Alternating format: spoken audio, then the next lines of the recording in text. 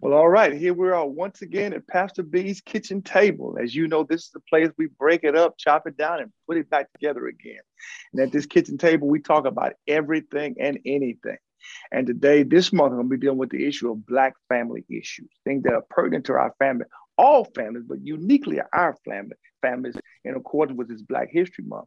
And I'm so glad to have on the line today, to have at the table today, Honorable Judge Tamika Carter from the 400 District Court. And we're just so glad to have a judge with us today. Will you say hello to the kitchen table audience, please? Hello. Thank you all for having me today. It's a pleasure to be here. Hey, man. Judge Carter, you know, I've been dying to ask you. I know that you've been a defense attorney. You've been to the DA's office. What's been the biggest adjustment for you from going from being on that side of the bench to now sitting on the bench? So I think the biggest adjustment is the way our system set up, the way our criminal justice system is set up, all have different roles. And so as a prosecutor, I am advocating for the state on behalf of victims. I'm ensuring that they get justice. And on behalf of the defendant, when I was as a defense attorney, my interest is more for my client. It is, when you're a prosecutor, you want to make sure that it's fair for everyone. You want to make sure that the defendant's right not being violated, but he's not your client. When you're a defense attorney, that is your client, and your job is to protect their rights and make sure that they get, the appropriate punishment for whatever they're charged with, or they're not guilty to fight their charges. And so you're really limited in that position. When you're a judge, you don't have an allegiance to either side. Your role as a judge is to make sure that this system is working for everyone, that you are considering public safety. So your victim is always considered, but also the defendant, the person charged with a crime, that his rights are not being violated. So as a judge, you're the referee, and you don't advocate for the side. You make sure that it's fair for both. And so as our we call it criminal justice system, because there are a lot of different players in the system.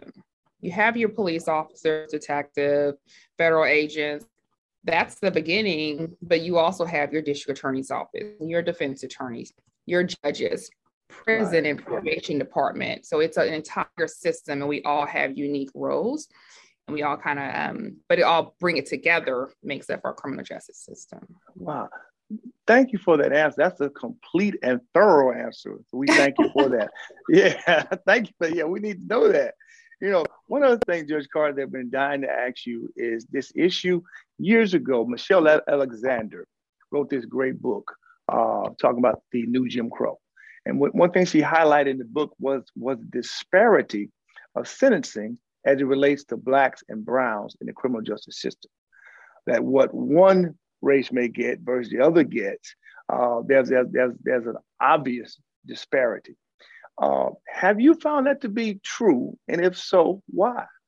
So I'll say that I spent my entire career in the criminal justice system. I started out as a prosecutor, and I did do defense work. And I will say, from working in the system, unfortunately, you do see a disparity in sentencing. And I have friends who work in different counties. And so a lot of it is determined based on whose court you're in. They're different judges may sentence harsher than others. I think that we are making strides toward improving that in the bigger cities where you see a lot of diversity on the bench. And so that is certainly helping, but that's not everywhere. And so there really is a disparity depending on where a person is charged, where they're arrested. And if you are in maybe some of the rural areas that they don't have many minorities serving on the bench, or even in the district attorney's office, you will see a difference in those counties when you compare it to, let's say, a Dallas County or a Houston County. Even Fort Bend, we've gotten a lot better. We've certainly increased diversity on the bench here. So I think we're getting better. But unfortunately, there is still a disparity nationwide, depending on where a person lands when they are charged. And that's something we're working towards improving. But that's only going to work if we change who's in positions. And again, it's a system. So it's not just the judge. It's not just law enforcement. it's going to be the district attorney. So we all have a role, and you really need representation at all of these levels if you're ever going to get the change we need to see to eradicate some disparity in sentencing that you're seeing. Wow, right. So location does matter. It does. I mean, I'm not a native Texan. There are parts of Texas I've never been to and may not go to. I mean, there are just some areas that okay, if you get stopped here, you better have all your papers, have everything lined up because it's going to be a different experience. And if you get stopped in, say, Harris County, and that's a fact. And also what's happening in some of these smaller areas, judges have been on the bench for 30 years or so. They're old way of thinking. And so they're not really, we are moving towards more, criminal justice reform and how can we address crime differently and be smarter that our only answer is not just locking someone up. Some of these judges, they've been on the bench for decades and that's all they know is lock them up. And so you're getting that in some of these smaller counties as well. Yeah. Judge, one of the things that pertinent to our community so many times, and I'm sure others as well, is that plea bargain deal. There's such a so many people are taking pleas. And can you explain to somebody's mother or father who's watching right now as to what is a plea bargain? What's the advantage and the disadvantages of a plea bargain?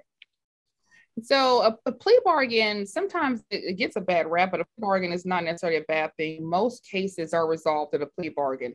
A plea bargain is an agreement between a person who is charged with a crime, advised by an agreement with the prosecution. And then the agreement is reached before trial. It's something that you do in lieu of going to trial. And you submit it to the court and it has to be approved by the judge. And so they call a plea bargain. You're essentially, the DA is saying, if you don't go to the cost trying your case, I'm going to offer you this deal. Usually they're saying you could get more if you go to trial. It doesn't necessarily mean you will get more, but the risks are greater. And so the benefit of a plea bargain, if the person believes they're guilty, if they're not guilty, they should not take a plea bargain. If someone is charged with a crime and they say, yes, I'm charged with theft, I committed this theft, and the prosecutor is offering a fair deal, then you take that to get this over and done with, get it out of your life. Maybe the deal they're offering would not result in a final conviction. Whereas if you go to trial, then you would have a final conviction if the jury believes you committed this offense. And so oftentimes the benefit is you may have what your punishment is versus going to trial. You don't know what's going to happen. And you kind of agree to something that you can stomach that will be too harmful to your history in the future. In the future, I understand. Of course, if you have a lengthy history, it's different. But usually people are doing plea bargains because they want to know exactly what their punishment will be. And also something that they will get, hopefully, a reduced sentence from going to trial. And so that's what you consider when doing a plea bargain. Okay. Now, one of the questions that often come to my attention, and not only a question, but even statements, is many are being assigned court-appointed attorneys. Mm-hmm. And they're saying, but my attorney is not advocating for me. So I'm being offered this plea deal without even being discussed my case and not discussed whether I am innocent or guilty, witnesses, or even the option of going to court. So how do you respond to that, Judge? So one thing, you have to always be your own advocate. Even if you are appointed an attorney or you hire an attorney, one, you need to always be your own advocate. So you should never be afraid to ask questions. This person has been appointed or hired to represent you. So if you have questions, you should always make sure that they are answered. When a plea bargain comes before me, I always ask the defendant certain questions. And one of those questions is, did you go over this with your attorney? And do you fully understand what you are agreeing to today and the result of this bargain that you're entering into? If someone feels that they're being pressured into a plea, they should not plead. And when you are communicating with your attorney, you have to keep that in mind. This is your life. Like once the paperwork is signed and filed, your attorney's done with the case. You're the one that's going to be on probation or serving time or whatever the agreement is. And so very respectfully, pause. And you can tell your attorney, I'm not comfortable yet. I understand. everything that's happening. Now, if you feel that the attorney is pressuring you into this, again, you don't have to sign paperwork. But we have to keep in mind that sometimes we want our lawyers to be our everything, and they're not. It's their job to offer you legal advice. It is their job to tell you honestly their assessment of the case based on their experience. It is not their job to sugarcoat everything. It is not their job to guarantee you certain results. I think sometimes we have defendants or individuals charged with crime, and they want their lawyers to guarantee a result. And having been on that side, you just can't guarantee a result. They can simply review the case and give you their assessment of the evidence as it's been presented. But if you have questions, then you stop and pause and you make sure that your questions are being answered. What is the recourse for someone who feels as if their attorney is disengaged or is not an attorney that has their best interest in mind? Is there any recourse for that? So certainly if you pay them, you can fire them. You have a contract. If you feel like you've paid all their money and they're not doing anything with it, go back to your contract. There are always complaints that you can make to the bar if you fully paid someone and they're simply not working on the case, and you can really show that like nothing's been done, they're not meeting with you, they haven't discussed anything with you, then you can go that route. If they won't agree to refund you some of your money so you can hire someone else. But if a person is appointed to represent you, you can certainly bring that up to the judge. I am always open, and most judges are, when it's a court setting, say if the attorney is missing court settings, if they've never met with you, if it's been several months and they haven't discussed the facts of the case with you, when you get to court, very gently, you can let your attorney know, I want to speak to the judge. If the attorney doesn't walk you in, you can always let the bailiff know, I would like to address the judge. I have this that I need to bring to the judge. It's always back to being our own advocate. You may have an attorney appointed to you or you've hired someone, but in the end, you have to remember that you are also the gatekeeper of your own rights and interests. And so don't be afraid to speak up. That's great to know. You're your own advocate. Speak up, even to know that you can request access to the judge. I'm sure that many have never heard that before. And I wouldn't don't just show up on a Tuesday and ask speak to the judge, but if it's your Saturday, this is the day that you're supposed to be in court, the judge is already here. They're anticipating your case is on a calendar. And so before you sign a reset for a new date, I would like to address the court because I have concerns. Because sometimes the judge doesn't know. If you don't say it's been 6 months and my lawyer has not spoken to me or discussed the offense. How would the judge know? I mean, we have thousands of these on our docket. The judge just won't know. And so, and it's my prayer that you're for a judge who will listen. And a lot of us around here do. Of course, some may, get a little crabby depending on where you land. But most judges nowadays know that you need to at least listen if that complaint is being lodged and then give the defense attorney the opportunity to respond. And sometimes that'll put them on notice, like, oh, I better do my job because this client will speak up and this client will, complain. And so they don't want that. And so that will sometimes light a fire under your attorney. I heard you talking earlier about criminal justice reform. What are some initiatives that are starting to take place, especially here in Fort Bend County? What are some things that you may be a part of or you're certainly advocating for as it comes to criminal justice reform? So I've just ended my first year. And so we've been excited about that.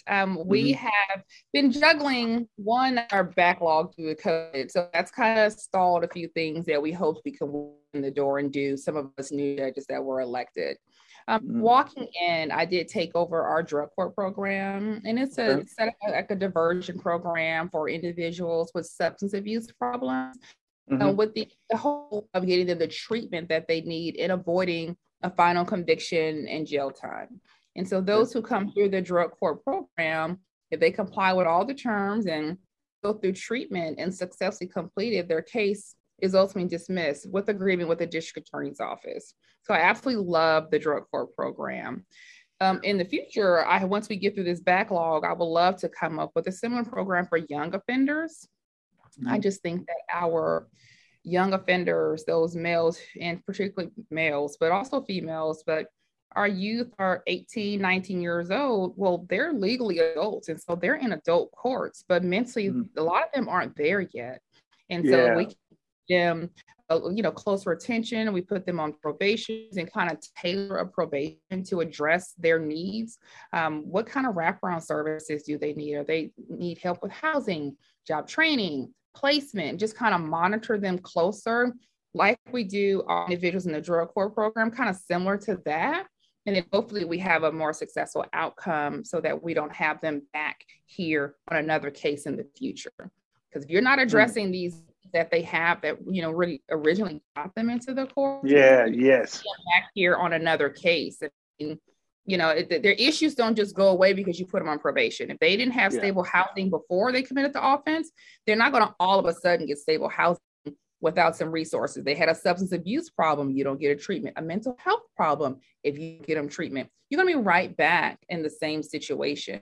So what I'm hoping we can do in the future is to kind of get a program for our younger offenders and see if we can get some resources to really address their needs, to get them out of the system, get them out of Wow.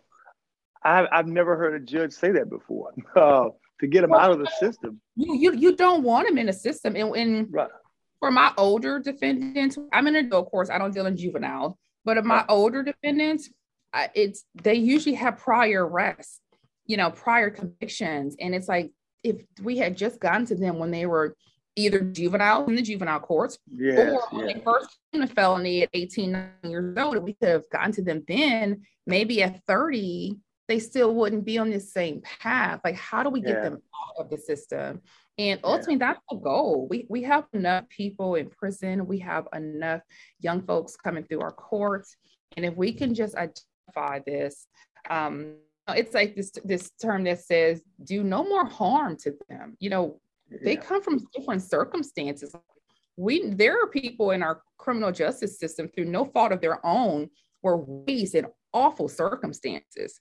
Then how could you be surprised that they're on this path when they had no resources, no support? Oh, you're surprised they're selling drugs? Well, hell, they couldn't eat, or excuse me, heck, they could, they're barely eat, and so they've been raised through these situations, and then now they're in the criminal justice system. Well, now no one cares because they're 18, 19, 25. Well, no one cares what happened when they were 8 or 9 or 10 or 11. So it's just, how do we capture them early? And that's what I just wish more leaders would focus on. How can we get some of these folks early and get them out of the system, Hey, man, that is awesome. That is so, so true, because the old adage of lock them up and throw away the key, that's not the answer, because if you can get to them earlier and deal with some of the underlying issues. We froze again. So just lock them up, throw away the key is not the answer. You're able to get to some earlier. That can certainly be advantageous. It's absolutely not. And if you think about it, it's rare that anyone is going to prison for their whole life. So you're giving them with 3-year sentences, 5-year sentences, they're coming back out, and it's coming back out to what? It's like, to what? We don't. If there was no skill, if there are no resources, they're coming back to. You want them to all of a sudden just live this perfect life? It's like, how? What tools did we give them to make the changes? You locked them up. That's not giving them the tools to make changes. No. If something is not a real threat, like I get it, real danger, they're a threat. There are some people that are very dangerous that we have to lock away. But substance problems, mental health problems, young offenders, before they get too violent, what can we do to divert them out of the justice system, not just lock them up? Yeah. Judge Carter, I want to ask you this, is that for the African-American family members who are viewing this right now, what would you tell the parents, the grandma, big mama, big daddy? What would you tell them about educating their children about the criminal justice system? I think one thing to tell them is that what my grandmother always used to say, it is a lot harder to get out of trouble than it is to get in it. So first, let's avoid it. Let's just avoid that, because it is hard to undo a lot of these situations our kids are getting into. And so that's why we need to, let's first see how can we keep them out of the system. And two, if you find yourself making a mistake, let's figure out a way to address that early on so that it's not a repeat. But the biggest thing is really staying out of the system, which I think too many of our leaders have failed a lot of communities, because in some of our underserved communities, there is just a complete lack of resources.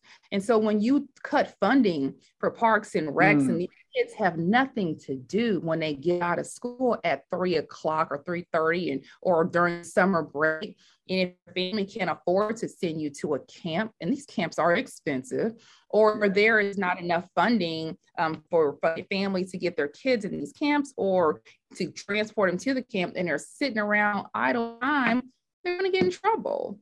And it's like, well, we need to put more resources into underserved communities to give these kids something to do. We certainly had robust parks and rec when I was growing up, and I was raised in Oakland, California. We had parks we can go to, there were games, there was swim, like we just had activities that my didn't have to pay much anything for, to keep us busy, because you can't have these kids just thrown out there on iPads or doing nothing and expect someone to get in trouble. It's like, give these babies something to do while they're young. And maybe, you know, we won't have these truancy issues and kids being arrested because they have too much idle time on their hands. Yeah, wow. That's great. I like what you said in the beginning. It's harder to get out than get into it. That is so true. It is so easy to get these situations, but trying to undo them. Trying to undo them. Yeah. Judge Carter, my final question for you is, there are people who are elated to see that you're sitting where you're sitting. What do you say to that young man or that young woman who's watching this and they want to be a judge one day? What's the pathway? How do they become a judge one day? First, let me tell you that you can do anything really that you set your mind to. I didn't come from a background of means. My mother was a teen mom, raised in a single parent home. And I've always, you share your story so that people understand that you can get through a lot of trials and tribulations. My father also went to prison. And so I always share my background with people so that it could be an inspiration to someone else, because I didn't have anything grand to happen. I simply just studied like I needed to, get comfortable with reading and speaking in front of people. If you have an interest in law, that is a path that I took. So I wanted to be an attorney. I liked debate in school. And so in writing is kind of always a part of it. It's going to be a lot of research, but it's perfectly doable. I'm not some, Ivy League educated person. I went to school in the inner city, and then I went to HBCUs, Johnson C. Smith University, and then I went to TSU for law school. And so I say, if you want this path, you first claim it. You say that this is what I'm going to do. And then you just follow those steps. And that means you do what you're supposed to do in school academically. You go to college, you pick your law school, you apply. Even if you feel like, I don't know how am I going to get through this? You just apply and you do it. There are times that I didn't know, like, how am I going to get through this? How am I going to pay for this? And I tell you, somehow Lord always made a way. My bills were paid. I was able to pass my exams.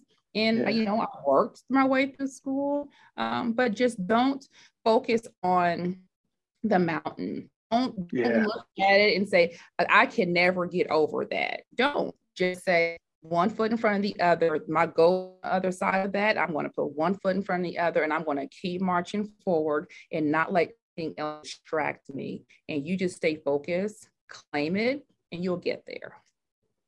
Amen, Judge Carter. Oh, I thank you so much, Judge Carter. You have been such a blessing to give your time. We're going to do something again. I just like what you're doing, where you're going. With the vision of our church is being a place to begin again, and you're actually doing that through the criminal justice system. Thank God, bless you. May God keep you and your family.